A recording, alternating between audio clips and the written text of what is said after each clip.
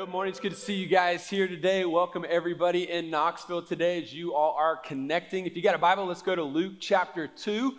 We'll be there in just a minute. This is a busy season for the life of our church, and Let's Go Week is coming up in about a week. And so like I mentioned last week, you've heard it over and over again. I want to reiterate it. We're asking everybody who calls FC their home, their church, to get involved in some type of outreach ministry during that week. You can go online, see the list of all the things and opportunities that you can be a part of. If you don't see something that fits your schedule or that you want to do, create your own. Tell us when. We'll help you do it. We'll get some people to help you do it as well. We want to see 100% participation out of our church as we seek to impact our community. And that leads to Good Friday. Good Friday, two big things happening. We're releasing a brand new song called Believe. I hope you'll download it and hope you'll share it on your social media platforms. And then also we're doing the family fun nights in the park. And so good opportunities to invite your friends and your family for the Easter egg hunt. There'll be food. There'll be lots of games and things to do with your family. So going to be an incredible opportunity for us. And of course, Easter Sunday, we've got Saturday night service here in Maryville. And then our normal times here in Maryville at 9, 11, and then 11 o'clock in Knoxville. Invite. We're going to baptize that day. Some of you made decisions last Sunday. Maybe on Easter you'll follow and get baptized on that day. So I hope that you will. A couple weeks ago, I took my family to Topgolf and decided to just have a little fun there. If you don't know what that is, it's basically you hit golf balls into the hole and score points, and it's a whole deal. You eat. It's a lot of fun. And so we're there, and we rented it out for 2 hours. That's usually kind of the normal thing for a party of 6. I've got 4 kids, all teenagers. Well, one just turned 20. And so we're playing. I've got 3 girls and then my son. And so the girls just play differently, usually. And so, teenagers, if you know them, they're kind of like, oh, it's my turn. Okay. It's like 30 minutes for them to get up and hit the ball. And so like as a guy that's competitive, I'm like, look, oh, you're next. Get your club. Be ready. Get on deck. When they leave, you go. Right? I didn't say it like that, but I kind of said it like, similar. And so, and then like it's 2 hours. So it's got a countdown. And so there's like 10 minutes left. And we're nowhere near finishing that second game. And so I leaned over to my youngest daughter, she's 14, Blakely, and I said, see, Blakely, this is why I was trying to get you to play a little bit faster so that, we could finish the game. We're not going to get to finish. We're not going to have enough time. And she looked at me and she said, Dad, we didn't come here to finish 2 games. We came here to have fun as a family.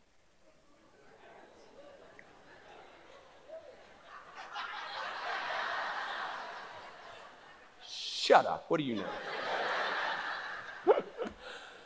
She got me on that one, and here's the thing. If you're a parent, our kids will grow us up. Our kids will grow us up. The thing about having kids is you're super narcissistic and very selfish when, typically when you're younger, and then if you're blessed enough to have a child, then all of a sudden you finally realize that there is something more important than yourself. Most of us do. Some of us are still narcissistic, but usually having a kid breaks us out of that. And the thing about having kids is that they'll take you places and make you think about things that you've never thought about. Sometimes they'll force you to think about things because of bad behavior and deal with things that you've never had to deal with. And a lot of times, this is how God grows us. And so that's the message today. The message title is How Your Kids Grow You Up as a parent. God will use your kids to grow you up, to mature you, to become more spiritually mature if you let him. Now think about it. This is true for some of you. You didn't even realize it. You didn't go to church until you started having kids. And then you're like, oh crap, we better go to church. Some of you didn't have a prayer life until your kids turned 16. And you're like, I better start praying, And so our kids start to grow us up and we don't even sometimes realize it. And so what if What you're going through today as a parent, the challenges that you're facing today as a parent, whether your kids are grown adults or teenagers or younger kids, what if those challenges that you're going through are actually God's way of trying to mature you and grow you up? In Luke chapter 2, we see Mary and Joseph parenting the 12-year-old boy Jesus. And in this story, we're going to see Jesus teaches his parents some spiritual lessons that they needed to learn and that you and I need to learn as well. It's a lesson that sometimes, we miss. And Jesus teaches his parents, so your kids are going to teach you some things if you let the Lord do it. And so let's dive into chapter 2 of Luke and read the story. It says, now Jesus' parents went to Jerusalem every year at the feast of the Passover. And when he was 12 years old, they went up according to custom. And when the feast was ended, as they were returning, the boy Jesus stayed behind in Jerusalem. His parents did not know, but supposing him to be with the group, they went a day's journey. They went all day, but then began to search for him among their relatives and acquaintances. And when they did not find him, they returned to Jerusalem seeking or searching for him. After 3 days, they found him in the temple, sitting among the teachers, listening to them and asking them questions. And all who heard him were amazed at his understanding and his answers. And when his parents saw him, they were astonished. And his mother said to him, "Son, why have you treated us so? Behold, your father and I have been searching for you in great distress." And he said to them, "Why were you looking for me? Did you not know that I must be in my Father's house?" And they did not understand the saying that he spoke to them. And he went down with them, and he came to Nazareth and was submissive to them. And his mother treasured up all these things in her heart. And Jesus increased in wisdom and in stature and in favor with God and man. 4 important truths that I think we as parents need to embrace today, or if you're going to be a parent one day, listen up. And the first one is this: parents, hold on to faithful worship. Right? Reminding you, we're in a series about hold on, let go. As we grow, as we mature, there are things we've got to hold on to. We hold on to that firm foundation that we sang about a few minutes ago. Right? We're holding on to Jesus in our faith. There's some things that we're going to have to let go of in parenting and in our spiritual life. And this is one of these things we hold on to. We hold on to faithful worship.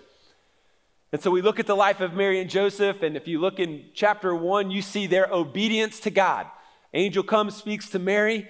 You are favored, Mary. The Messiah is going to come, and you're going to conceive from this miraculous Holy Spirit event. It's going to be the Messiah, named him Jesus. She obeys. She names him Jesus. Joseph is going to divorce her. He decides not to because he trusts God. He has an encounter with an angel. They are trusting in God. They are following God. They are obedient to God. These are godly parents who prioritized their obedience to God. In verse 22 of chapter 1, they are following the laws of God, the word of God, by taking Jesus when he is 8 days old to the temple to dedicate him and get him circumcised. And that was the custom of that day, and that was following the word of God. They were prioritizing worship. The group of parents that came yesterday to dedicate their children, this is part of you taking that step to faithful worship, to make that commitment to honor your kids by honoring the Lord and committing to faithful worship. In the verses we just read, 41 and 42, Jesus is 12 years old, and they are taking him back to Jerusalem to celebrate Passover. Again, this was commanded in God's word. You're to do this. And so they left Nazareth. Would have been a long journey. They were poor. They didn't have money to travel. They didn't have money to do this. They would have been gone for at least 10 days. But they prioritize it. They go after it. Why? This is them being obedient and being committed to and holding on to faithful worship, the gathering of God's people to worship God together.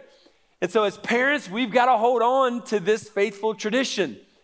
You're going to face AAU travel ball, and you're going to face out of town work and vacations, and all of these different things are going to be vying for your attention and your kids' attention. And you're going to have to make the decision, are we going to prioritize faithful worship?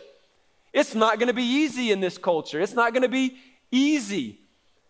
But you're going to have to make that choice. And when they're younger, we tend to think, oh, it's not that big a deal, right? Because they're young and, we can pretty much control their behavior. And then, when they're 14, 15, 16, and so forth, you're going to wish you have prioritized it. But at that point, it's going to be a bigger struggle. And so make the commitment when they're young. When we read this story, what I want you to see is that, this is a story about Mary and Joseph growing up. This is a story about how Jesus is teaching his parents how to be mature and how to grow up. Now, of course, we don't have perfect kids, so it's not, a complete comparison here, but God is going to use our kids to grow you up.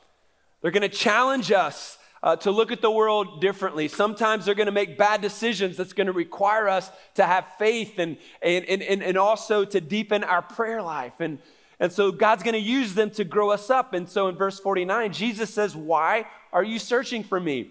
Didn't you know that I'm going to be in my Father's house? He's saying, come on, Mom, you should have known where I was going to be. Even at a young age, Jesus is about his purpose. He's about ministry. And so if you're a 12-year-old, if you're a middle schooler or a high schooler, we're not waiting on you to grow up before you can serve God. You're not the church of the future. You're the church now. Get involved. Serve God. You've got gifts now. God has designed you for ministry today.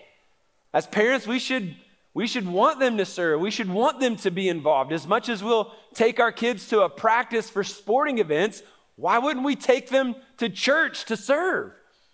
And so I think we see the example from Jesus here. And he's helping his mother and his father understand that the center of the world needs to be God and his purpose, not your own purpose, not your own agenda. The lesson that we need to learn as parents, that we need to hear, is that God has a purpose for you. Jesus said, you should have known I would be about my Father's business. And so every single one of us, God has a calling on your life. He has a plan. He has a purpose. And until you discover that purpose and until you start understanding the meaning behind what that looks like, then life is going to be a struggle for you. Life is going to feel meaningless and empty. And so he's calling us to have purpose by understanding the gospel, that Christ died for our sins and rose from the grave to give you freedom, to give you a relationship with God. And until you experience that, none of the other stuff in the Bible is going to make sense. You're going to be critical of Christians and you're going to be upset and mad about a lot of things. And it's just like, what does Jesus say? What does he say about himself? What did he do? And if it's true, if it's real, then it is life-changing. And so I want to encourage you to do that research and study on your own and discover the purpose God has for you. You and I, as parents, we've got to hold on to faithful worship in our life. But then secondly, parents have to let go of your plan for your kids and hold on to God's plan. See, a lot of times we have a plan, we have a direction. You're going to go here, you're going to do this, you're going to play this, you're going to go to this kind of school, and you're going to become this, right? And the tension, that we wrestle with as parents is we have a plan, but then sometimes God's plan is a lot different. Oftentimes, God's plan is going to be different, and God's going to take them through a season of this and a season of that, and they're going to experience things and do things that you would not have planned and that you did not want them to go through or experience. But again, it is us submitting to the plan of God and having the faith to say, God, your plan is better. So this is how it grows you up. I have faith in you, God. You got them. You love them more than me. They belong to you. They do not belong to me, God. So we have faith and we lean into that. We're here to guide them, but we are not here to decide for them. As they get older, teenage years, and get into college, these are the years that they're deciding what they're going to do. And yes, we guide, yes, we influence, but it is their decision ultimately. And imagine how painful this must have been for Mary. She wants to protect her son. She wants to guide him and protect him, but God has a completely different plan. He would suffer and he would die. And she had to submit to God's plan. God has a plan for your son. He has a plan for your daughter, and you've got to remind them as often as you can that there is something bigger in their life apart from the little thing that they're focused on today. God's up to something bigger. And we remind them of that, and we pray for that, and we encourage them when they make decisions that, hey, what's God's plan for your life, and what's God's will for your life, and have you thought about that? How are you praying about that? Have you asked godly wisdom or mentors in your life about this? And so don't just make this based on how you feel today. There's something bigger, right? Cast that vision in their life, and we've got to do that at the same time that we're wrestling with number 3 here. And number 3 is that parents have to let go of control-based anxiety. Control-based anxiety. Imagine how anxious and worried and fearful Mary and Joseph were during these 5 days. Think about this. They're traveling for day 1, don't even realize he's not with them. Then they realize he's not there, so they travel back to Jerusalem. That's another day. And then for 3 more days, they're looking for Jesus until they finally find him. Can you imagine losing your 12-year-old son or daughter for 5 days? I mean, that to me is so much fear and anxiety. I mean, how could we experience it? I remember taking our kids to Disney World several years ago. My son, he was like 5 at the time, and I was with my dad and my brothers and sisters and all their kids. There's like 17, 18 of us, and we get off one ride, and you got the fast pass, and so you're on a schedule, and you get to the next one, right? And so we get off and we start moving, and you think everybody's with you, and then all of a sudden you realize, where's Bryson? And if this has ever happened to you in any kind of setting, that moment of realizing that one of your kids is not with you, you don't know where they're at, is a panic-infused moment, right? 60 seconds, we found him. He was following somebody he thought he was his dad. It was like, no, come on, buddy, right? And so it was 60 seconds, but it felt like an eternity. And you know how that feels because it's probably happened to you. I remember as a kid, we'd come to church and I'd get left at church. My parents would go home. I'd be like, hey, where's everybody at? Before cell phones, like, I'd be stranded there for, and they'd finally come and get me. But that happens. But for Mary and Joseph, you got to imagine the fear and anxiety would have been so intense for 5 days. Imagine the arguing between Mary and Joseph. Think about that. Think about what she was saying to him and what he was saying to her. I can hear Joseph now. Mary, he's the Son of God, for crying out loud. I mean, you'd think you keep an eye on him. And she'd come back and she'd say, oh, he's just like you. And he'd say, he's not even my kid. Right? I can hear it. They were blaming each other. They were angry. But in the midst of the anxiety and the fear, listen to me, they kept searching. I'm sure they were praying. I'm sure they got people involved to help. They kept searching. And so what I want you to know is that good parenting doesn't mean that there are no major issues. Good parenting doesn't mean that there's not going to be a crisis from time to time. Good parenting doesn't mean that your kids aren't going to make mistakes along the way that embarrass you. Good parenting is seen in how you respond to those situations. So be encouraged today. Mary and Joseph, they were not perfect parents. I mean, they lost their kid for 5 days. I mean, come on. That gives me a little hope. And the reality is our kids are not going to be perfect. They are going to do things that don't make us proud. But at the end of the day, that doesn't mean that you're a bad parent. How are you responding to that? That's what I would encourage you to think about. We all would have been worried. But when I say let go of anxiety-based control, what I mean with that is a lot of us have misplaced anxiety as parents. We have misplaced worry, and that happens when our expectation of what they should be deciding and doing collide with their free will, their free will to make their own decisions, right?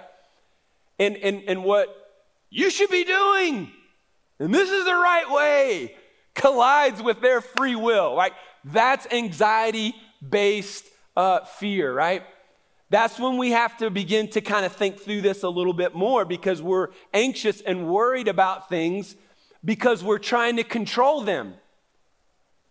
We're trying to control them and steer them to make them turn out a certain way, and that's not your job as a parent. In fact, your job as a parent isn't to control your children. Your job, listen to this, isn't to create great kids. Let that settle in for a minute.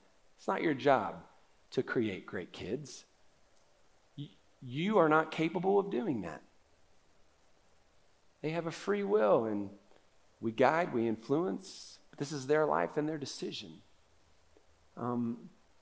It's impossible for us to force our kids to love Jesus. It's impossible for you to force your kids to surrender to Jesus and go to church and love. Of course, when they're 5, 6, 7, when they're little, you can bring them along.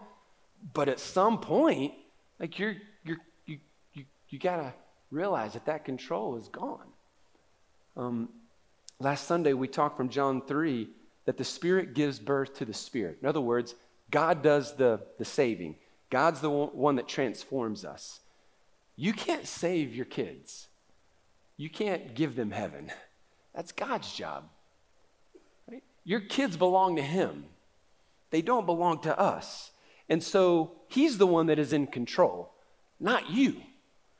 And so when you begin to realize that you're not the one in control, you can't control, you influence, you guide, you can't control. When you recognize that you can't control, you can take a deep breath and realize, I've got to have faith in God. That He's going to guide, that He's going to care, that He's going to love, that He's going to save. And all the things that we want for them, we trust God with them. And we pray and we pray and we pray and we pray and we influence. But we release that control. And when we do, the anxiety can dissipate. But if you're anxious about your kids today, they might be 30 years old with their own kids and you're still worried about them. You've got a teenager you're worried about because they're making poor choices. Until you realize that you don't have control, you're going to be a fearful, anxious mess. And Jesus would say, you got to be about your Father's business. You got to be in the house of the Lord. In other words, you got to be about the purpose that He's given you. And you've got to release that control. Think about the book of Genesis. In the beginning, God creates the Garden of Eden. He creates Adam and Eve. Perfect environment, right? God is the perfect father. His children aren't perfect, but He is perfect, right? And then He says, one rule, don't eat from the tree of knowledge and good and evil. And what do? They eat from that tree. What happened? What went wrong? God's a great father. God's the perfect father. What did God do wrong? God didn't do anything wrong, right? So what happened here? The Bible says in Proverbs 22:6, train up a child in the way that he should go, and even when he is old, he will not depart from it. If this is a promise from God, why didn't it work for God? His kids messed up royally. Why didn't it work for him? He's the guy that wrote the whole book. Why didn't it work? Well, this is a general truth and rule. Like it's wisdom literature. Proverbs is wisdom literature, right? And so these are a general truth that if you raise your child in the church and point them to the Lord, that when they grow up, they won't ultimately walk away from it. Doesn't mean that they won't have seasons of doubting and seasons of coming and going, but that's kind of a general truth, but it's not a guarantee. And so why did this happen then? Why did God's children mess up like this? And ultimately the reason is God gave Adam and Eve their own choice. Adam and Eve exercised their will. Parents, you could do the right thing for 18 years. And when your kids move away or move out, they have the ability to make their own decisions, good or bad. That means that they can choose to be foolish and sinful if they want. You and I cannot control them. Can't control that. Every person in the room wants control. We struggle because we want control. We want to be in control as parents.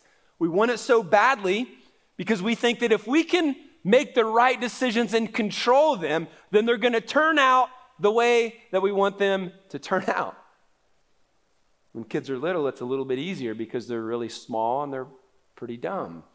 And so we can manipulate that situation. They get older, they get smarter, and it's not so easy to do that. Kids become 12, 13, that sense of control gets tested in dramatic ways. And so you have to start deciding, what hill am I going to die on? Is this a hill we need to die on and ruin relationship over this? Are we going to put our foot down, or are we going to start parenting differently? One of the keys to parenting is realizing what we can control and what we can't control. And that is a really, really challenging and difficult thing. And you are not going to do it perfectly. You're going to mess up. And it's going to be messy, depending on your kids and how many you have and, the decisions they make. We know we can control money. We can control our cars. We can control our reaction. We can control our worship. But how your kids turn out is out of your control. Again, obviously, we're going to lead them. We're going to influence them, but they have free will. And the results are out of your control, but God is in control.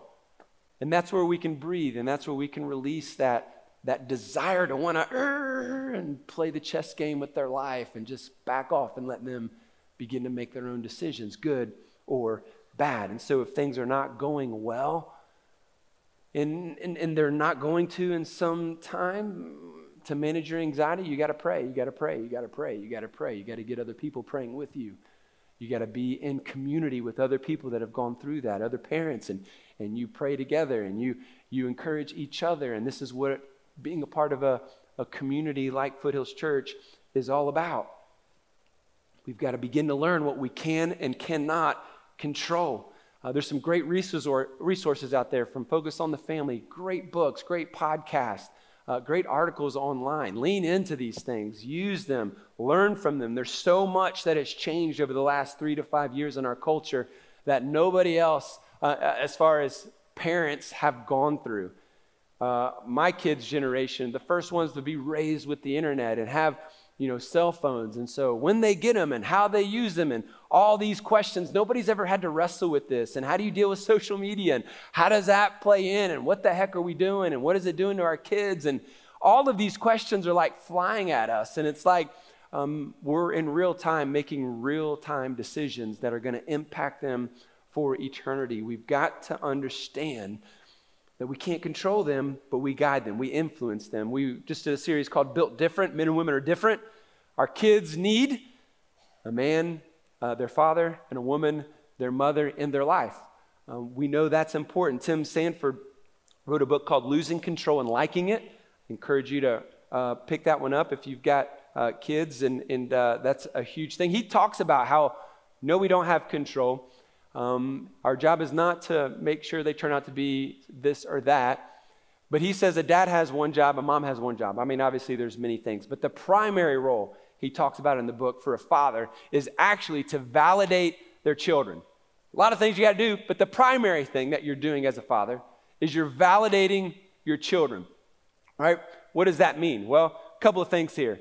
It means that you're sharing and telling and teaching them that you exist and you matter to me. You're sharing and you're teaching that you're good enough. And then finally, you're sharing that you're okay.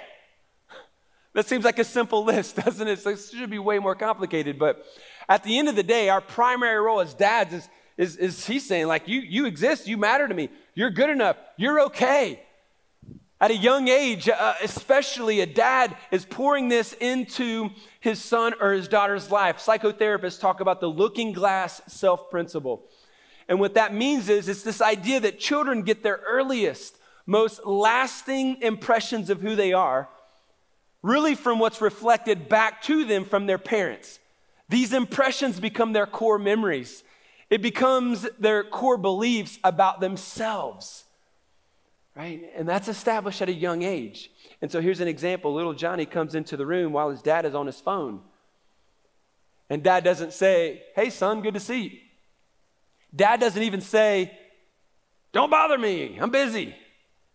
Dad doesn't say anything to little Johnny. Over time, if behavior like that is consistent, then little Johnny begins to doubt that his existence is important. And so he gets a little bit older and maybe he lashes out and does some bad things and bad behavior. But when he does bad behavior, he gets validated in the sense that even if it's the police or his teachers or, in his life that are holding him accountable to his decisions, he begins to realize that his existence matters. And so that's the way that he gets validated. My existence matters. People pay attention to me when I act out. Again, it goes back to Dad giving that validation. There's two extremes to this validation. There's over-validation, and then there's withholding. And so let's talk about over-validating. We live in an over-validating type culture. We want our kids to have self-esteem, so everybody gets a trophy. Everybody wins, right? Over-validating them, telling them they did a good job when in fact they did terrible is a lie. It is a lie. But we don't want to hurt their feelings. If you over-validate over time, what you begin to teach them is that it doesn't matter what they do, they're good. They're great. And so that's where entitlement sets in, and they don't have to work hard or do anything because they've been over-validated and everything, I always win, no matter what I do. But the real world is you don't get a promotion unless you're good. Then work hard. The real life tells you don't even get the job unless you were qualified and interview well and you can do the job. That's the real world. So we don't want to over-validate. The other extreme is withholding validation. So that means I'm not going to tell you did a good job unless you do it perfectly. And I define perfect by my standards. I decide what's perfect. You got an A-? Well, you should have studied harder. And then you would have got an A+. You got 18 points? Well, could have had 20. You'd hit those free throws. Now I'm getting into my stuff. Hang on here. That's my problem. No. The idea, though, is that we withhold because it's not perfectly the way that we thought it should be. And that's damaging to a kid. So we can't over-validate. We don't want to withhold. Somewhere in the middle, we've got to be able to affirm and validate our kids and not overdo it and not underdo it. And so both attempts, though, on these extremes are our way to control our kids. If I over-validate, I'm trying to control the outcome by making them be confident and making them, feel good about themselves. But that's me trying to control the outcome. I can't make them confident. They get their confidence from God. I can't, if I withhold validation, I withhold it because I want them to work harder, and by God, they need to do it better, right? And so I'm trying to control the outcome by motivating them, but the reality is it demotivates kids, and it causes them to give up like they can never measure up. And then the opposite, when you get too much, like I said, it's entitlement, and so it's somewhere in the middle that we have to get to. We have to realize that our Heavenly Father says that we matter to Him so much that He sent His Son to die on the cross for us. So if you're a person that was like, my dad didn't give me that validation, I realize that now. That's why I feel kind of empty and why that piece is kind of missing. So then we would run to our identity in Christ, and we would recognize that we are children of God because He chose us, that He loved us, that He died for us. And yes, we matter and our existence matters. And we are good enough in Him, and we are okay in Him. And He fills us with that validation. Dad's primary role, validate his children. Mom's primary role is to nurture her children, right? To nurture. So moms nurture by caring for, loving, hugging, kissing, having conversations. They show empathy and compassion where dad sometimes might be a little cold and not sympathetic or compassionate. Mom is. She's able to have fun with them. She reads to them, right? This is what a mom can bring into her kid's life, this nurture. A mom desires to protect her kids. That nurture turns into protection, and we've all seen mama bears. We don't want to mess with a mama bear. But if there's a dog off a leash coming at your child, moms, you will throw your body in front of that animal and be mutilated by that animal to protect your son or daughter. You would do that. At the same time, that desire to protect can easily turn into control. And it kind of manifests itself in control when we start to overprotect. And then it becomes, don't play with the stick because you'll poke your eye out. And don't play with the sword because you'll poke your eye out. And everything's about getting your eye poked out. And it's like this overprotection to nurture our kids for moms oftentimes can turn into this controlling piece to try to keep them safe. It's well-intentioned, but over-control and over-protection can kind of lead to wimps. And then when they turn 16 and they start driving, it's like threatening them, you're going to be mutilated to death if you do this or do that. And so it's like control by casting fear, and it's not healthy. And so we have to realize that nurture is a part of God's design for moms, but when it turns into overprotection, it can be harmful. And every kid needs the right amount of nurture and validation, and finding the middle is the journey that you're on. And your kids are all going to be different, and one kid's going to need more than the other kid, and that's what makes it really tough. And parenting is really, really difficult, but this is the journey God's called you to. So we take a deep breath, moms and dads. We take the pressure off of ourselves because we know it is not our job to make them a great kid. Our job is to influence. Our job is to encourage and validate and nurture them. You say, yeah, Trent, but they got to make A's. They got to be the best. If you're second, you're the first loser, right? We got to go. So my question is, why? Why do we do that? What motivates us in that way? And I think the motivation is, instead of doing your job to validate your kids, oftentimes we expect our kids to validate us. And that's a warped way of parenting. But we see it all the time. We look to our spouse to give us value and worth. Oftentimes they don't. And so then we quickly want to have kids. And what do we do with kids? Kids quickly give us value and worth. Oh, they love us. Oh, they want to be with us. They need us for everything, especially for moms. That validation is immediate. Got to have you. Need you. You feel needed. You feel worthy. Right? And then they grow up, and that detachment, it becomes even more weird.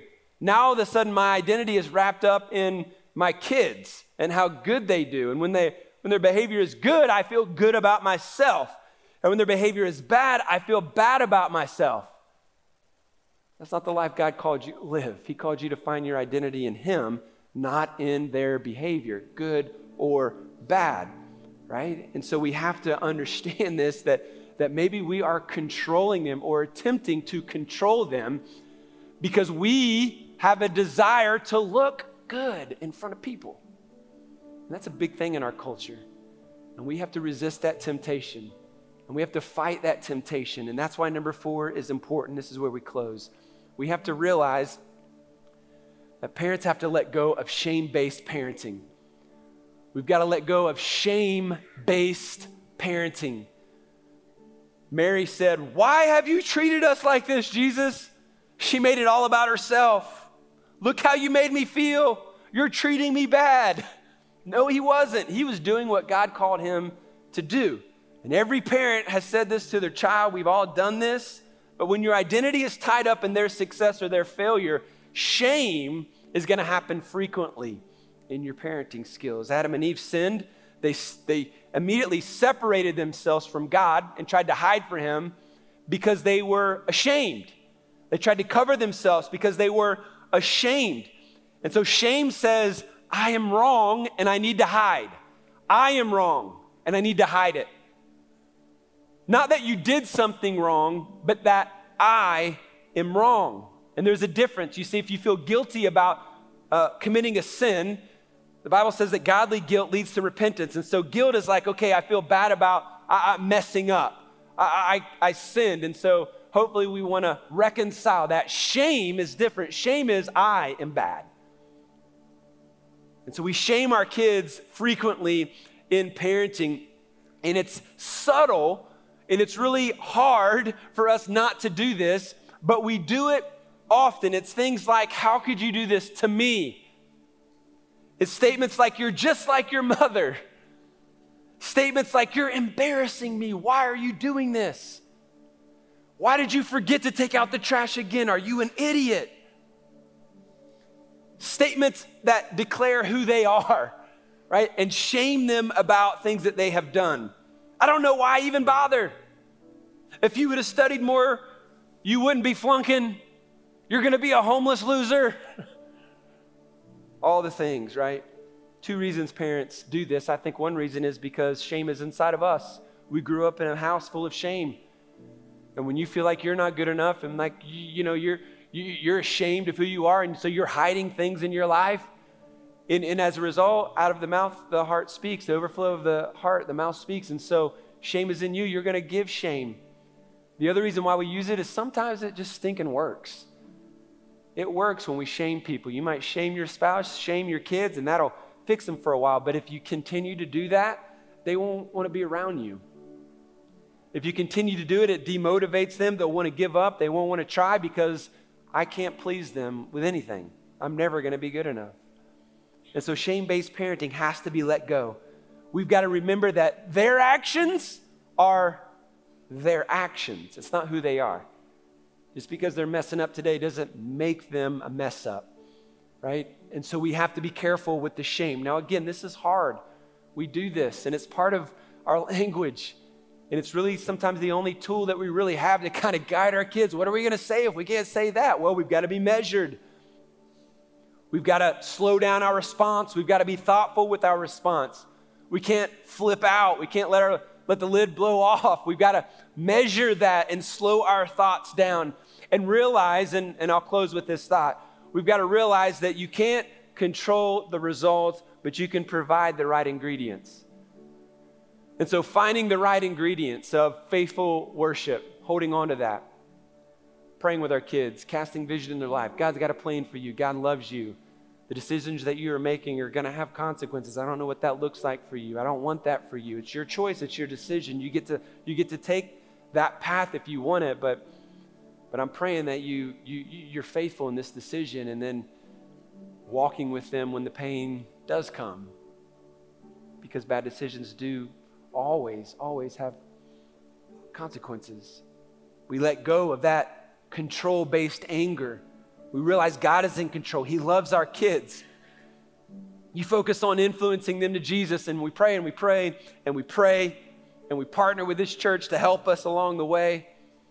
They're going to go through rough patches, but when they go through those seasons, hold on to Jesus, your firm foundation. He's the one that will bring you through it.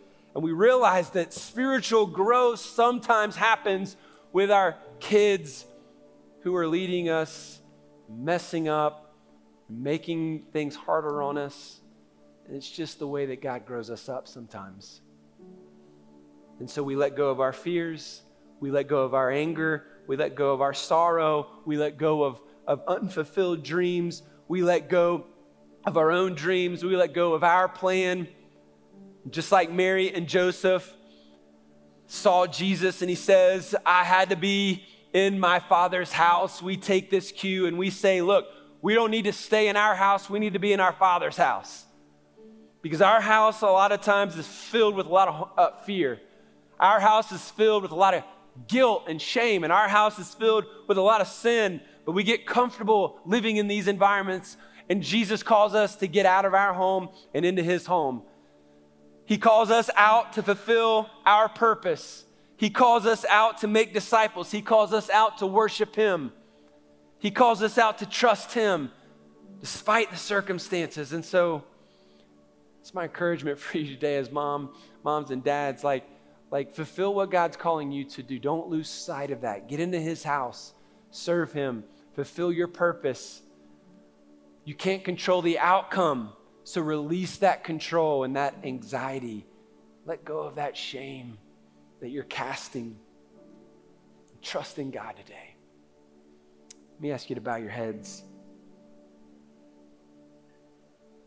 I want to pray over our parents. I know we prayed over the moms and dads that have babies that dedicated, and that's great. But there's some moms and dads that are they're going through it. And it's tough. It's challenging. We're going to pray today that God gets you through it, that God gives you wisdom. And I just wonder how many in the room would just say, as you talk, I'm there. I'm in that season right now, and I'm dealing with a lot of that stuff, and I got to let go of some things. Would you pray for me today, Trent? How many of you would say, that's me today, Trent? Would you just lift your hand up high? I see you all over. I wish you could see these hands. Parents, there are hands all over this place. So you're not alone. You're not alone. Let me pray for you. Father, you are our good Father. You're our perfect Father. And in so many ways, you've set the example for us. And in so many ways, Lord, we feel ill-equipped. We feel like we're drowning. We feel like there's no way out. But today we look at your word and we're encouraged that sometimes our kids are the ones that help us grow. And so today, Lord, I pray in the name of Jesus that you would allow every parent in the room who lifted their hand to surrender to your plan, to let go of that anxiety, to let go of that burden. God, would you fill us with peace? Would you fill us with power? Would you release the fear that Satan has cast into our mind? In the name of Jesus, God, would you release us from that? And would you give us the hope that only comes from you, the peace that transcends all understanding? God, give us wisdom. God, give us strength and power to continue to guide and influence, but at the same time recognizing that we don't have control and we can release ourselves from that burden and trust in you today. God, give us faith. And for those sons and daughters, Lord, we pray that you would save them, that you would change their heart, that you would speak to them, that you would grow them. God, we trust you with them. And in this moment today, I pray that it would be a game-changing moment, that God, you stir us to release that control and to trust in you. And we pray this in Jesus' name. Amen. Amen. Let's stand and sing about the love of our God. Thank you so much for watching this video. We'd love for you to like the video and leave a comment, and we also encourage you to subscribe and click the bell so you never miss a post from Foothills Church. To learn more about FC, just head to our website by going to foothillschurch.com or by clicking the link in the description below.